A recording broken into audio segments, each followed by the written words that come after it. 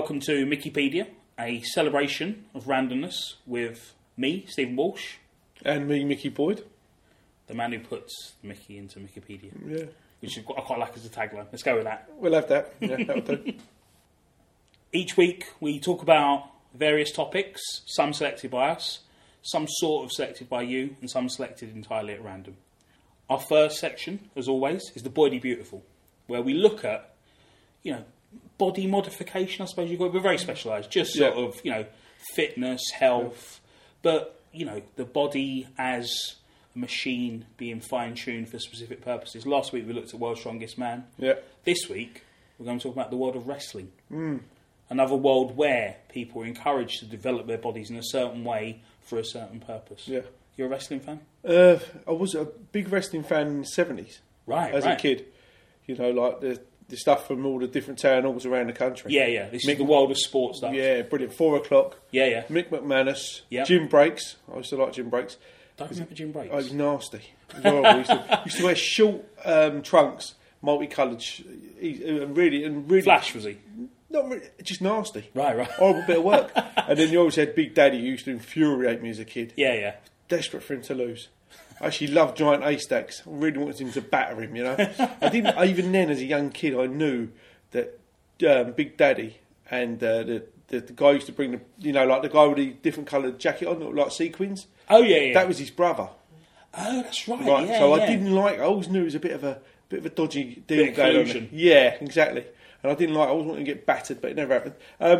Really, and that for me, that was wrestling for me. Yeah. I mean, the new stuff, my boys into WWE, not so much now, he's getting a bit older, but WWE and WWF as it once was until Prince Philip and all the rest of them said you can't have that no more. We need it for pandas. Yeah, retitled it. So he's into that, but I much prefer the 70s stuff. And also, this is what I'm going to say to you, Steve, I've been giving this a bit of thought actually. Greco wrestling. I think if they brought Greco wrestling, as they do in America, into British schools, we'd have a much fitter, stronger nation. Have you seen Foxcatcher? No. New film? I've seen the new film with Steve Carell with the the dodgy makeup. Doesn't really look very convincing. He looks like I've done it after 8 or 9 pints of the black stuff. Because his nose looks a bit thin. Even in the picture, he's sort of looking upwards, holding it on, isn't he? You notice why his head's up like that. And it's he's sort of looking down his nose at you, thinking, if I lean forward, this makeup's just going to slide off my face. He can't sort of shake or nod, just that's it. Yeah, go flying, sneeze, scratch, can't do nothing. But that's what I think. Honestly, I think that would be. You think it's like an all-over body workout. Yeah, it's core condition. And also, I think it's one of those things. As if you're a teenager, you'd be competitive for one. Yeah, but you'd also have to go with a bit of an attitude of like, I could lose this. At no point losing my temper. I think it's good for the mind and the body. I think it's a discipline thing as well, isn't it? It's a case of it's controlled aggression. You have to use your energy in very specific ways. Yeah. You can't just be lashing wildly. Exactly. You have to sort of pinpoint what you're going to do. So it's I think if you think of all of it, it's tactical, strength, good for your mind, hopefully, and you've got to accept losing as well. Yeah, so character building. Yeah, because you are going to lose. And it's an Olympic sport as well. Yeah, and it's saying, have we ever had? I can't think of a British Olympian wrestler. No. Obviously, famously, Kurt Angle won an Olympic gold medal as a Greco-Roman wrestler, then came back to America and signed up with WWE. And part of his shtick was coming to the ring wearing the gold medal. Oh, brilliant! Yeah, why not? And they'd switch him from goody to baddie, as in the All-American gold medal winner. And they'd be like the villainous man who's besmirched the honour of his American gold medal. Brilliant. Yeah, but it's with that WWE is just all pantomime. It's even more so than what we had as kids. But the thing is, that's what I like about it. Yeah. I don't watch UFC. No. I'm a bit sort of intrigued at the moment because have you heard of Conor McGregor? Yes. I'd never heard of him. I was watching a bit of American football yesterday, and it was like on Fox, so they kept sort of like promoting this guy and talking about him, and they're like, he's the UFC's answer to Muhammad Ali. Yeah. And it seems to be just because he's a bit rowdy. Yeah, exactly. But he looks like fun. Yeah, but see, what I don't like about UFC, and I know we're going a bit off tact. No, we're still... Yeah, what I don't like about it is the potential to break legs. And that's the thing. This is the thing. Yeah. I don't want to see people actually fighting. No. What I want to see is highly skilled people pretending to have a fight. Yeah. And doing ridiculous things in the process, which is where WWE is great. I think jumping off a top rope, landing directly on someone, and neither of you actually getting hurt is remarkable. Yeah. Whereas jumping off of something and landing on someone, and both of you getting very seriously hurt, doesn't seem to be. Where's the benefit in that? Really? No, I know what you're saying exactly. Yeah, and not only that as well, they learn how to fall and all that. Them physically fantastic specimens. Yeah, well, and this is the thing as well. As we say, it is a thing where they're encouraged to have a certain body type, but then what I like is within that there seems to be a lot of scope for. Less so now, possibly, because in the early days of WWE or the mid days, you had people like the Bushwhackers. I don't know if you remember. Yeah, them. I remember them. Yeah, yeah, and they were basically two fat Aussie guys, and it was quite sort of encouraging. Sort of go, anyone can. A bit like rugby in the 80s. Sport for all sort of thing. Any shape you want to be. You know what I mean? 5'7", 19 stone. Right, you're a hooker. 6'6", long and string. You can be a prop. Yeah, but so I think there's a correlation between the two, isn't there? Yeah. But athleticism coming to the fore in all things. Yeah, exactly. Which is a bit of a shame for me and you, really. And the thing is, you had someone like, do you remember the Ultimate Warrior? He was like a WWF guy, just incredibly muscular, had like tassels on his elbows, long hair, face paint. Looked remarkable. Rings a bell. But was very limited as a performer. Oh, there you go. So. That's the thing. So it was all about the look rather than the performance. And my thing has always been, I like the guys who do ridiculous things. That's what I'm there for. Yeah, I used to like, and if we go back to the British stuff, used to have Mike Iron Fist Myers. Right, is it not Mike Myers? Sorry, Iron Fist Myers. I can't remember his first name. Right. And you had Steve Gray, and they was always fighting each other. And in the end, it was just like it was like basically an airborne tango. These two guys knew exactly what they were doing. Yeah. They were just flying around at each other. You know what I mean? Incredibly choreographed. Yeah, and they would. And what I used to like about it, they take turns to win, which was nice. Yeah, not in that big daddy, I'm going to win all the time. You know what I mean? And obviously, we used to back Pat Roach in our house because he had that Irish name, Irish look. Was a brummie, but still. But he always backed Pat Roach, and he always seemed like the big underdog for some reason. He never seemed to win a lot. Yeah. Again, he had a spectacular look, though, didn't he? Yeah, just sort of carved from granite. Raw as ropes. Yeah, and as you say as well, with like Big Daddy and John Haystacks, again, as physical types. Yeah, these guys were just. You've never seen them like, have you? They look superhuman. They look like nothing, like a different species. That's right, yeah, exactly. Yeah. Then you've got a fair play to the bloke who put the ring together. There's a lot of weight thundering around, isn't there, you know? Make sure you've done that properly. I have. Yeah, they're both going in. Let me have another look, just in case. As in the referee, like, dancing around. Like, really worried that he's going to get crushed. Except for the bit where the referee would definitely deliberately walk in the way to get knocked out to allow Big Daddy then to stand on his neck. John Haystacks to stand on his neck for 5 minutes. And the old dear come out with a brolly. That was always a nice thing, wasn't it? The people at ringside, particularly the older women who would come with handbags and brollies, as you say, and just get involved, just sort of like lumping into people. And you think that could be some of the most pain wrestlers would feel. Getting whacked around the Achilles and the ankle, you know what I mean? Like a brick in the handbag. Yeah, exactly. She's not messing around. Exactly, she's taking his calf out. I don't remember this, but my friend assures me that there was this. He describes it as this sort of horrible, magical moment where one Saturday afternoon he was watching the British wrestling, and it was all fine, and then they just cut away. And for half an hour, showed you, and this had been like 83, 84, showed you like half hour of the WWF. Oh, right. And suddenly he goes, everything just got brighter. Everything changed. Yeah, everything was like, so you've gone from these two pasty guys in like a town hall. In Rochdale. Just sort of like dancing around each other. And he goes, suddenly I was looking at like Hulk Hogan and Superfly Jimmy Snooker, and he's like diving off at him, and it was just like, I couldn't go back. Yeah, that's it. It's this odd thing where they sort of like showed it, and everyone was like, and then it cuts back to, as you say, somewhere in Cornwall where two scrawny little fellas diving around at each other. A bit like that moment in The Wizard of Oz, black and white, and then all of a sudden, boom, big colour. He's like, how can I go back? Yeah, no, I get that, and all, because obviously the vividness of the colours over there, and like, Hulk Hogan was a massive, like all bright yellow and.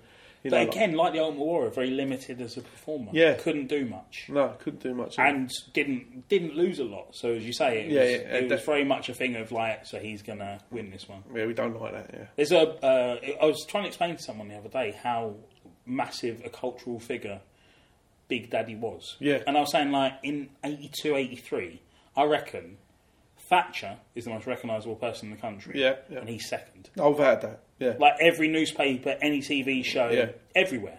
Yeah. In a way that just seems unimaginable now, isn't it? Just in terms of a wrestler generally, but also specifically this outlandish guy who I don't remember being a particularly good talker. So it's not like you get him on and he'd be, fun. He wasn't the Muhammad Ali of the wrestling world, that's for sure. He was just a big fellow who just stamp his feet a lot and clap and keep saying easy. Easy was quite good though, and I was quite pleased. I don't know if you remember a few years back when football fans sort of reappropriated it. Oh, did it? Yeah, it become like a chant where football fans, they go like 3-0 out, who are like, easy. Yeah. And I quite like that. Yeah, obviously you didn't do it over at Arsenal, where I was going at the time. Nothing ever was easy. Nothing ever is easy. But yeah, the wrestling thing with Big Daddy, I'd just love to have seen Kendo Nagasaki get hold of him. Yeah. I don't think they ever fought, did they, if I remember rightly? No, yeah. And the thing of unveiling his, always that tease of trying to get his mask off.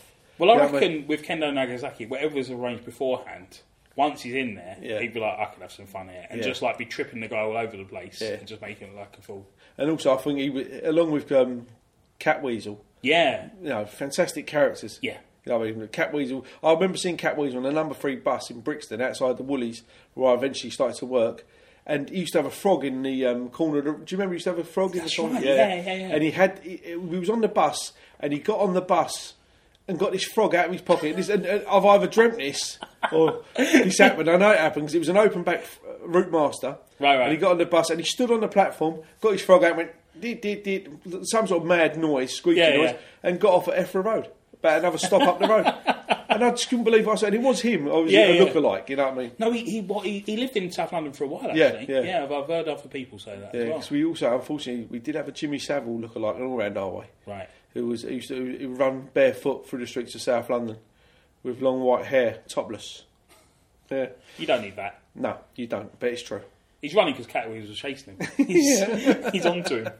Different time, Steve. So our next section is the big question. Dum, dum, dum. A question that's, as I say, kind of generated by the general public, in that we go to Google, put in a questioning word, who, where, how, when, what, why, and see what auto-generates, and then pick out a question from there. This week, put in where, and as I say, the thing about these autocomplete things is they tend to be very grim questions. Yeah. So I think we've sort of picked ones that, are not irredeemably. We've gone down the list a little bit. We've not taken the first one. You can't take the first one because then you're just crying. It's horrible. Yeah. But the where we got is, where would you live in a zombie apocalypse? Oh dear. And we both live in London. Yeah. Obviously, this show's going out to the entire world, so you might want to think about where you are, your particular situation. But we're going to be. I think we're probably best if we restrict our answers to London. Okay. I mean, you got a cab. Yeah. So realistically, I suppose you've got direct transport. I haven't got direct transport, so my options are going to be London. If you're sharp enough, you could probably make a break for it. Yeah, but you could call me and I'll pick you up. Lovely. Meet her on. The zombie apocalypse. I'm out to make money. The zombie apocalypse probably an extra little switch that you can go to. Yeah, exactly. You go, right, come on, let's go. We can trade now. We don't have to do money. This is a good opening sort of sub-question. Would you stick to London, or would you try and make a break for it? I'll be gone. Really? Yeah. And where would you go? Me, I would aim for the middle of Kent. Right. I really would, mate. And just unpopulated. I'd aim for the middle of Kent, anywhere along that sort of like tranche through Kent and East Sussex, and just sort of like you could never stay still. That's the trouble. That's the thing, isn't it? You'd have to straight away. You'd have to become quite an aggressive. Yeah. Thinking on your if you can do that, think on your toes. You have to become a thief. It's to tell. You'd have to become someone you're not. Yeah. Basically, to survive, you'd do anything to survive. And that's what I would do. I'd straight out into the middle of the countryside because living in the middle of town, it would become. You're just immediately surrounded by millions of zombies, aren't you? And no. Even if let's put it this way, say if there was like a time restriction on them, like I know there's been films where they can't come out in a day or whatever. Like, they've got sort of vampire-esque traits. I would worry that sort of at night that whole thing of being like in a massive maze, not knowing what's around the corner. Yeah. I'd want a massive open field. I want to see who's coming. Yeah. Do you know what I mean? I want time to be prepared because that whole feeling of like, imagine being in the middle of like Mayfair or something, people coming around corners, coming out of alleys at you, and all this. Well, also as well, the other thing you have to think about is how long is the National Grid staying up? Yeah, exactly. That's the thing. So eventually you're just in a pitch black city, massive, say, with like restrictions on how you can get about. So you're getting out. If you were going to stay in London, where would you go for? I would head for Crystal Palace, I think. Right, height, yeah. Yeah. Then, but then again, you're going to be isolated. You know, if they do eventually come, they'll be underneath you. You know, coming up at you. Yeah. It's got mad but visions. That's good military strategy, isn't it? Take the high ground. This is what you're thinking, like Napoleon. Yeah, of course. Yeah, it didn't do much favours, didn't it? but I'd land up, you know, like the old TV antenna thing. Yeah. Crystal just Palace on top of that, just waving something. Yeah, I've got visions of me up there like a mini King Kong, just like throwing things and slashing things. Oh, God knows, but that's where I would land up. I would go to Crystal Palace. I wouldn't go to North London. Nah. You know what I mean? Because what's the point? But then, if you were to go to North London, Alexandra Palace would be like it's the sister of. Of course, Crystal Palace, you know. Because, you got London as the valley. Yeah, exactly. Sort of elevated on both sides. And then, that's the thing, you don't want to be by the river. No. For a number of reasons. Yeah. But particularly the fact that basically everything's sort of like spilling towards you, isn't it? Exactly. So that's it. I'll go to Crystal Palace and just, I'll take my chances from there.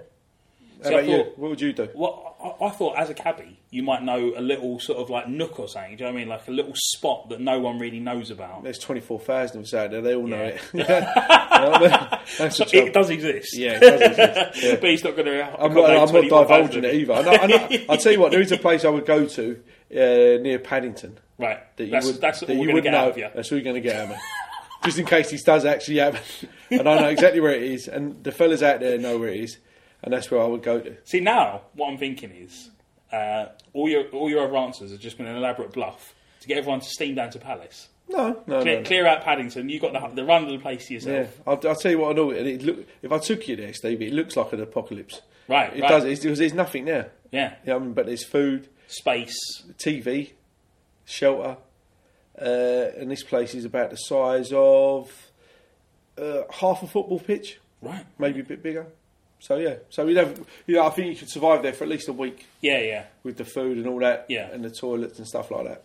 But yeah. By which time a lot of people are already getting winnowed out. Yeah. And then you got a bit of a playing field. Bit of a run up, exactly. But then to be fair, I think we just described the beginning of 28 Days, haven't we?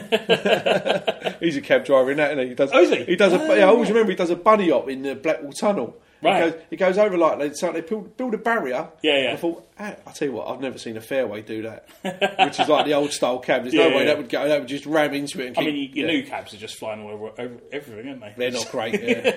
Don't get me started. Don't get me started. I tell you. So where would you go to, Steve? Well, this is the thing. Your first instinct is, as you say, to try and get away. So you sort of think height. I was looking at people's answers, and they're like the Post Office Tower. No, like, you're just stranded. What are you doing? No what are you doing for food? No. And then people like the Tower of London.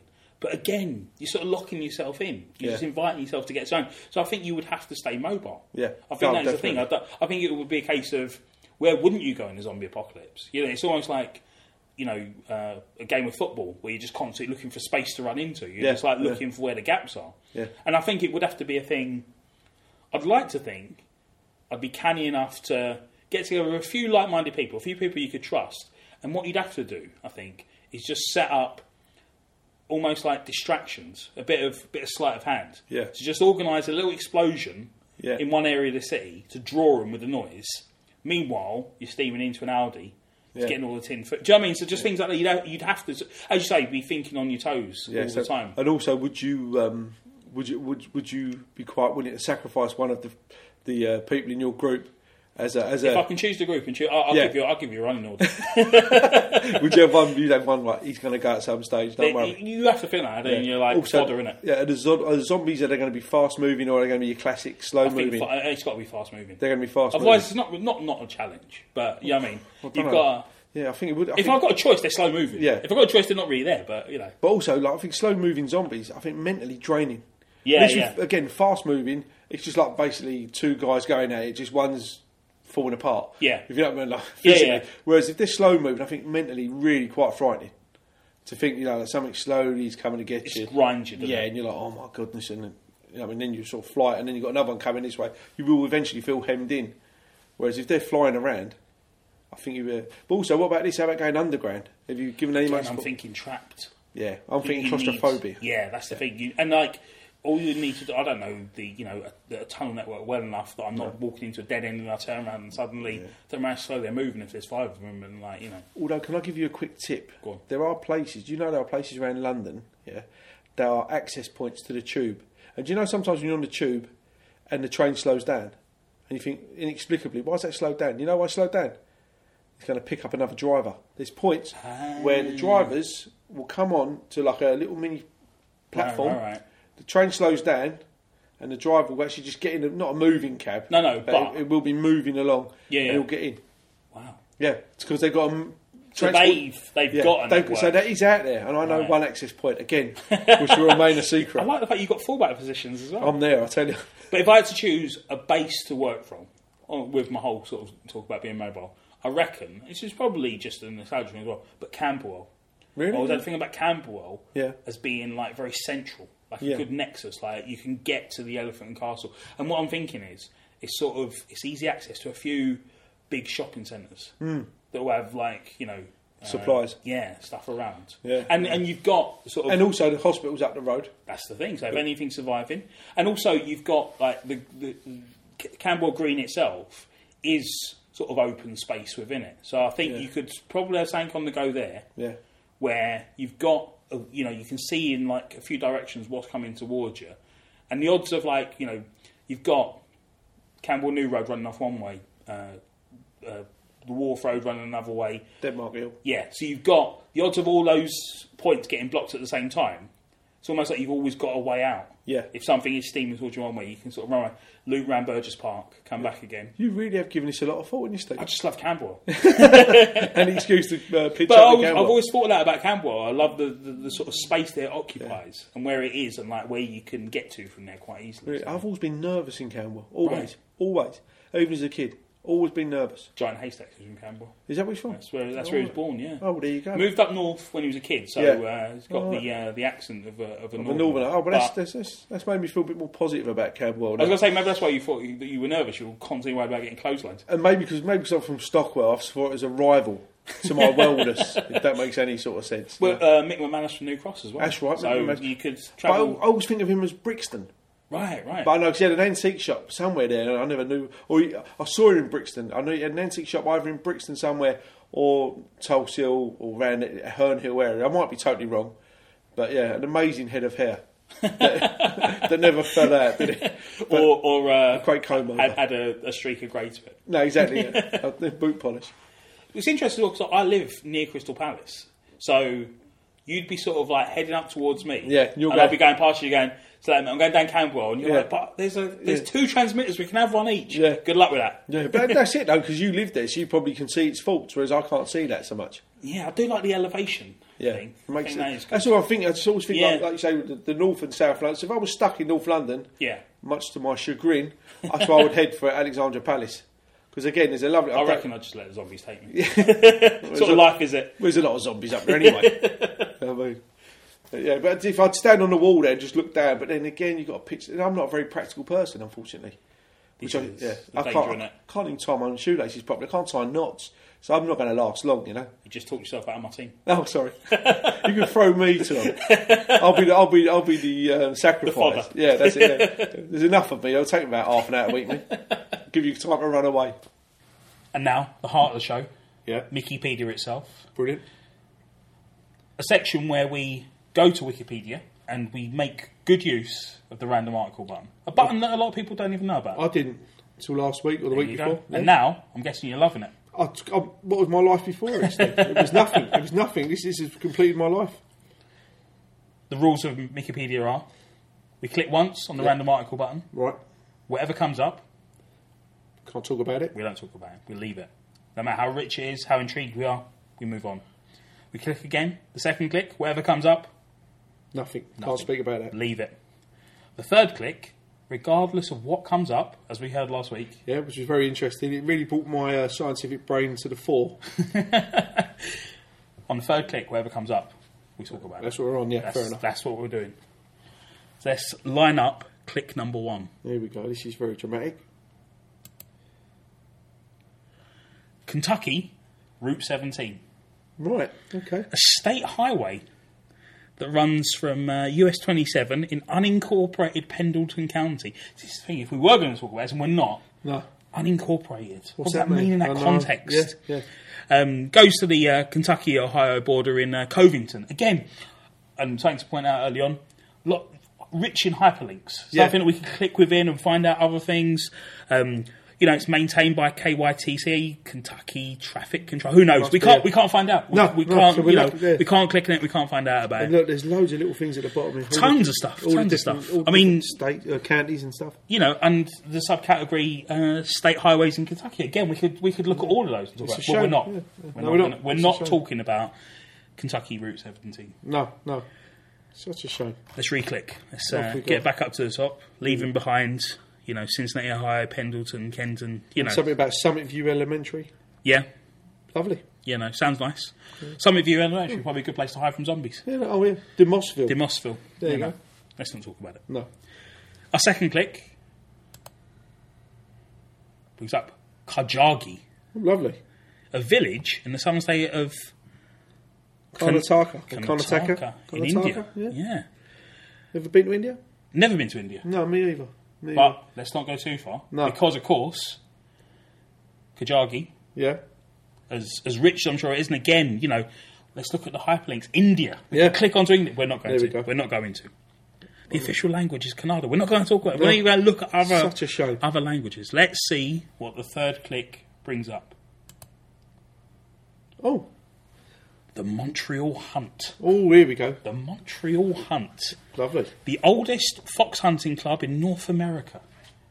Now, this is rich. This is us. Let's do one-word answers. Yeah. Fox hunting, for or against? Against. Because? Cruel. Toffs. Yeah. I mean, we've got the Tory party threatening to legalise it if they get in at the next election. I mean, that's your priority. Yeah, that's what you're worried about. You're closing hospitals and libraries. Yeah. But you want to chase an orange thing around a field and kill it inhumanely. So, we're against fox hunting. Yeah. But, I've got to say, if you go to the Montreal Hunt Wikipedia page... Yeah, we've got to deal with this. That's quite a logo. It is, That's a strong logo. If you think about what it's saying, because it's got a fox's head and some whips. It looks like are they whips? Yeah, they are. Yeah. Horses. But I mean, it's a strong look. They've gone well on the typography. And also, it looks to me like an original because of the way the fox is drawn. It's like drawn by freehand, isn't it? Yeah. So it doesn't look as if it's been generated. It's not like being embellished or vintage. What's the word I'm looking for? Made to look like vintage. Yeah. No, this is 1826 at the top. Yeah. But that's what I'm saying. This looks like an original. Bit of drawing. What sort of language is that? Bit of drawing's fine. Yeah, bit of drawing. It's been drawn. Yeah. So founded by Lieutenant Colonel the Honourable John Forsyth, who sounds like the sort of man who would have founded a fox hunt. Exactly. He was in the Royal Montreal Cavalry. Oh, so it's Canadian, I'm guessing. Yeah, well, Montreal is in Quebec. Oh, that's a clue, isn't it? Yeah. That is a clue. Yeah. Whereas in North America, I was like Montreal. Oh, yeah. It's in Quebec. Now entirely francophone, in 1983 it was renamed the Club de Chasse et Couture de Montreal, which I'm assuming chasse et coeur is chase a fox. I would say so. Yeah, I didn't know that was the French for fox, though, I must say. But it's got to be, so it can be, can it? Chasse et coeur, yeah. Chase a fox. From 1826, the hounds of the fledgling Montreal fox hunt were hired from a local butcher. Oh. Fit as a butcher's dog. There we go. They knew what they were doing. So I wonder what sort of dogs they were. They wouldn't have been the traditional sort of beagles we'd have. Yeah, exactly. So I wonder if they're a bit more hardy. But it says here, in 1829, Forsyth purchased a pack of English foxhounds from his nephew's father-in-law, Matthew Bell. The fact that Matthew Bell is hyperlinked intrigues me. Because according to this story, he just happens to be... his nephew's father-in-law. Yeah. But who was he? Right, here we go. A seigneur. A seigneur. What's a seigneur? I don't know. Let's find out.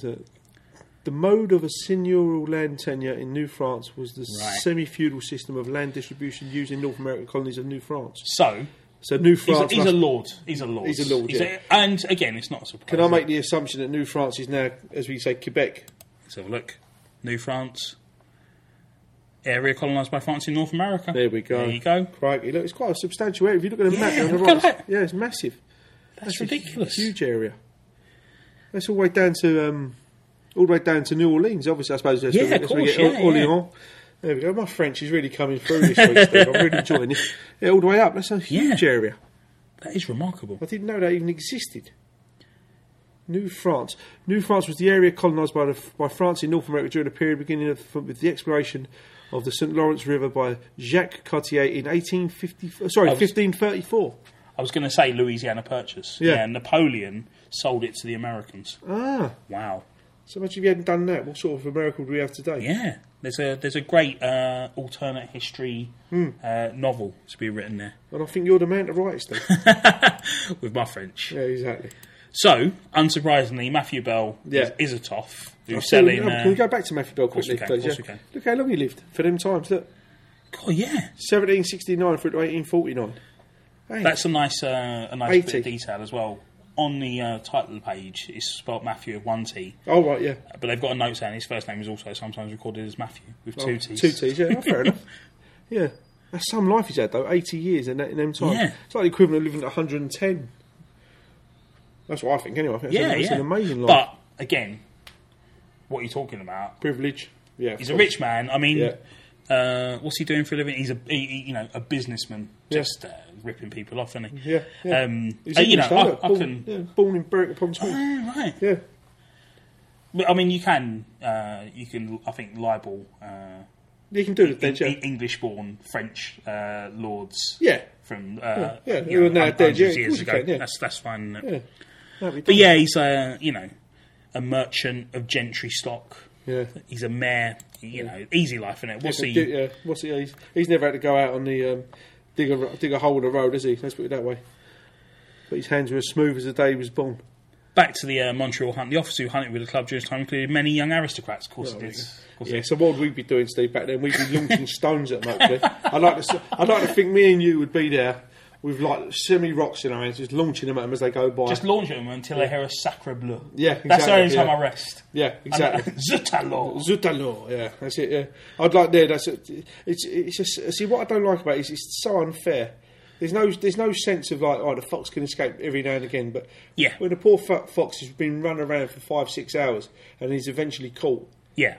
It's just there's nothing in that. There's no victory in that. No victory. As also, if under your hobbies you're putting blood sports, you need to take a look at yourself. Don't you, really? That, yeah. You know what I mean? That's not acceptable. Well, an answer, is it? Yeah, you know who these sort of people are, and it's a massive generalisation. When you was at school, these are the sort of people that would be there on the edge of a fight, really goading it on. Right, yeah. They're that type. They will do things like that, but they won't join in or they won't physically risk themselves. Yeah. But they're quite happy to see others getting battered or doing the battering and getting in trouble. This is what I don't like. It's that whole element of like semi-bullying, sneakiness. Yeah. And that's what these are like. They don't want to get involved, but do want to... Yeah. But the sort of attitude that leads to like the First World War, maybe. Yeah, exactly. Got it in one. Let's send these people off to slaughter one another. Are we going to... Nah. I'll stand back here. I'm going to the club. I need to get a good look at it. Yeah, I'm just going to go to the club and have a cigar and a brandy. Is that all right? I'm glad I got on the record earlier. Yeah. In saying that I'm not interested in UFC, I want to see people pretending to hit one another. I don't want to see people hit one another. That's what I'm talking about. I don't want a blood sport. I'm alright. Yeah. Although to be fair to UFC, the only thing I've taken from UFC is the hammer punch. All right. Yeah, I often think it's a much underestimated is it what form I think of striking. Yeah, just coming out bang and boom. Yeah, that's one thing I've taken out of UFC. Not that I want to use it, but no. Always nice to have it in your armour. As I say, if we want to distinguish between boxing, UFC and fox hunting, consent. Yeah. All the fellas that are boxing and in UFC are like, I want to be here. I'm trained. I'm prepared. I reckon I stand literally a fighting chance. Yeah. I don't think the fox... He's only gone out there. He's gone out. You find me a fox that's going, I'm up for this. Yeah, I love it. I reckon, all of you, and these dogs, and I'm knackered, let's do this. Let's have it, yeah. Yeah, we went out to nick a chicken for Mrs. Fox. Let's have a look. It's a golden era, which is always nice. So obviously, the Wikipedia person who's entered it on Wikipedia is of a sympathetic nature towards the hunt. I take it. Oh look, and we've got a picture there on the right. Full Cry. You can look that up indoors. Full Cry, the Montreal hunt behind Mount Royal in 1877. What a lovely image that looks. They're having a great time. Yeah, look at this in 1882. I think that's actually a photograph, isn't it? Major Campbell's home. It's big, isn't it? Oh, Jesus. That's a big house. Yeah, crikey.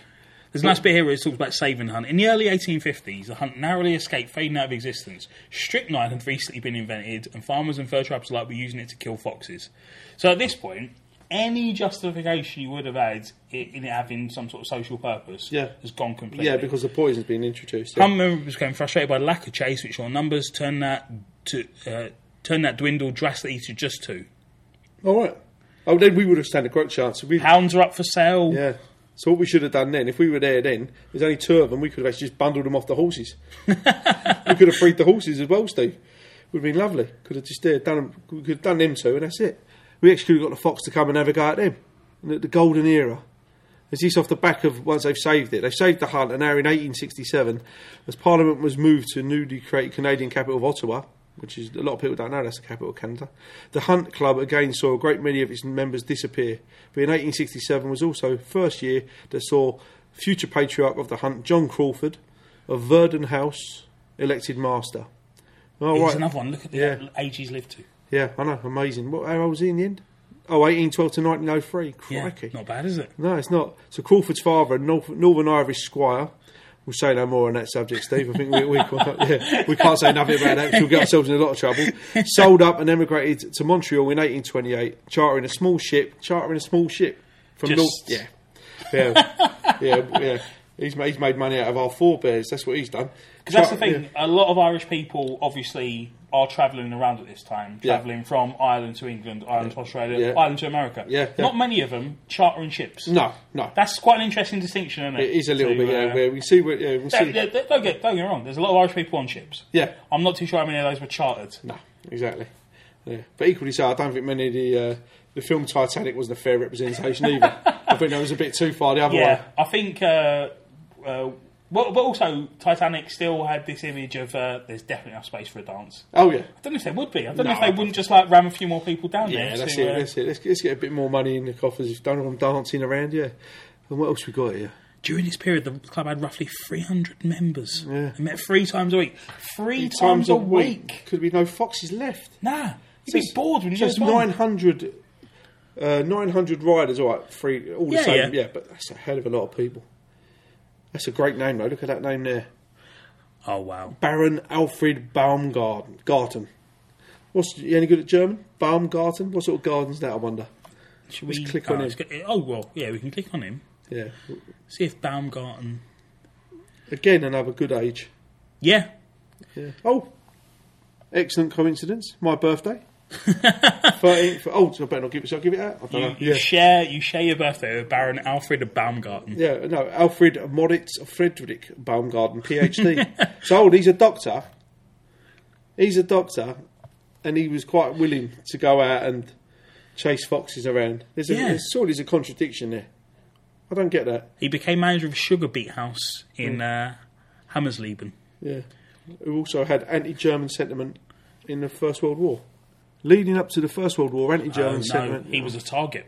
Oh, was he? Yeah. Oh, right.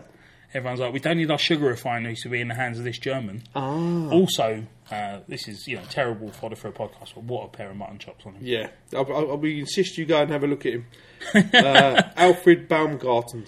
I mean, he's made a huge error with the haircut. Yeah, He's forced a part in that doesn't exist. Yes, exactly. Yeah. And he's got... It's almost like it looks like a shampoo advert like that. Yeah. If you continued that hairstyle over to the other side, that's all right. Yeah. And if you covered the other side and sort of go, I'm going to do that all the way over. You go, all right. But he's sort of gone. Imagine going to the barbers and going, on this side I want a quiff, and on the other side I want it to look like I've got a part in. But I'm not going to match it on the other side. Well, what barber in good conscience would do that to you? Yeah. One who knows there's a guy coming in with a lot of money and will just pay anything. But the thing about that is I know exactly what's happening. He had a cowlick. Right. On this side, on the right-hand side like I did. Yeah. And I guarantee you, as an expert in male pattern baldness, his crown was on the wrong side of his head. I guarantee you, his hair parted naturally from left to right. He's forced it. But his crown is on the back side of his head. It was on the right-hand side.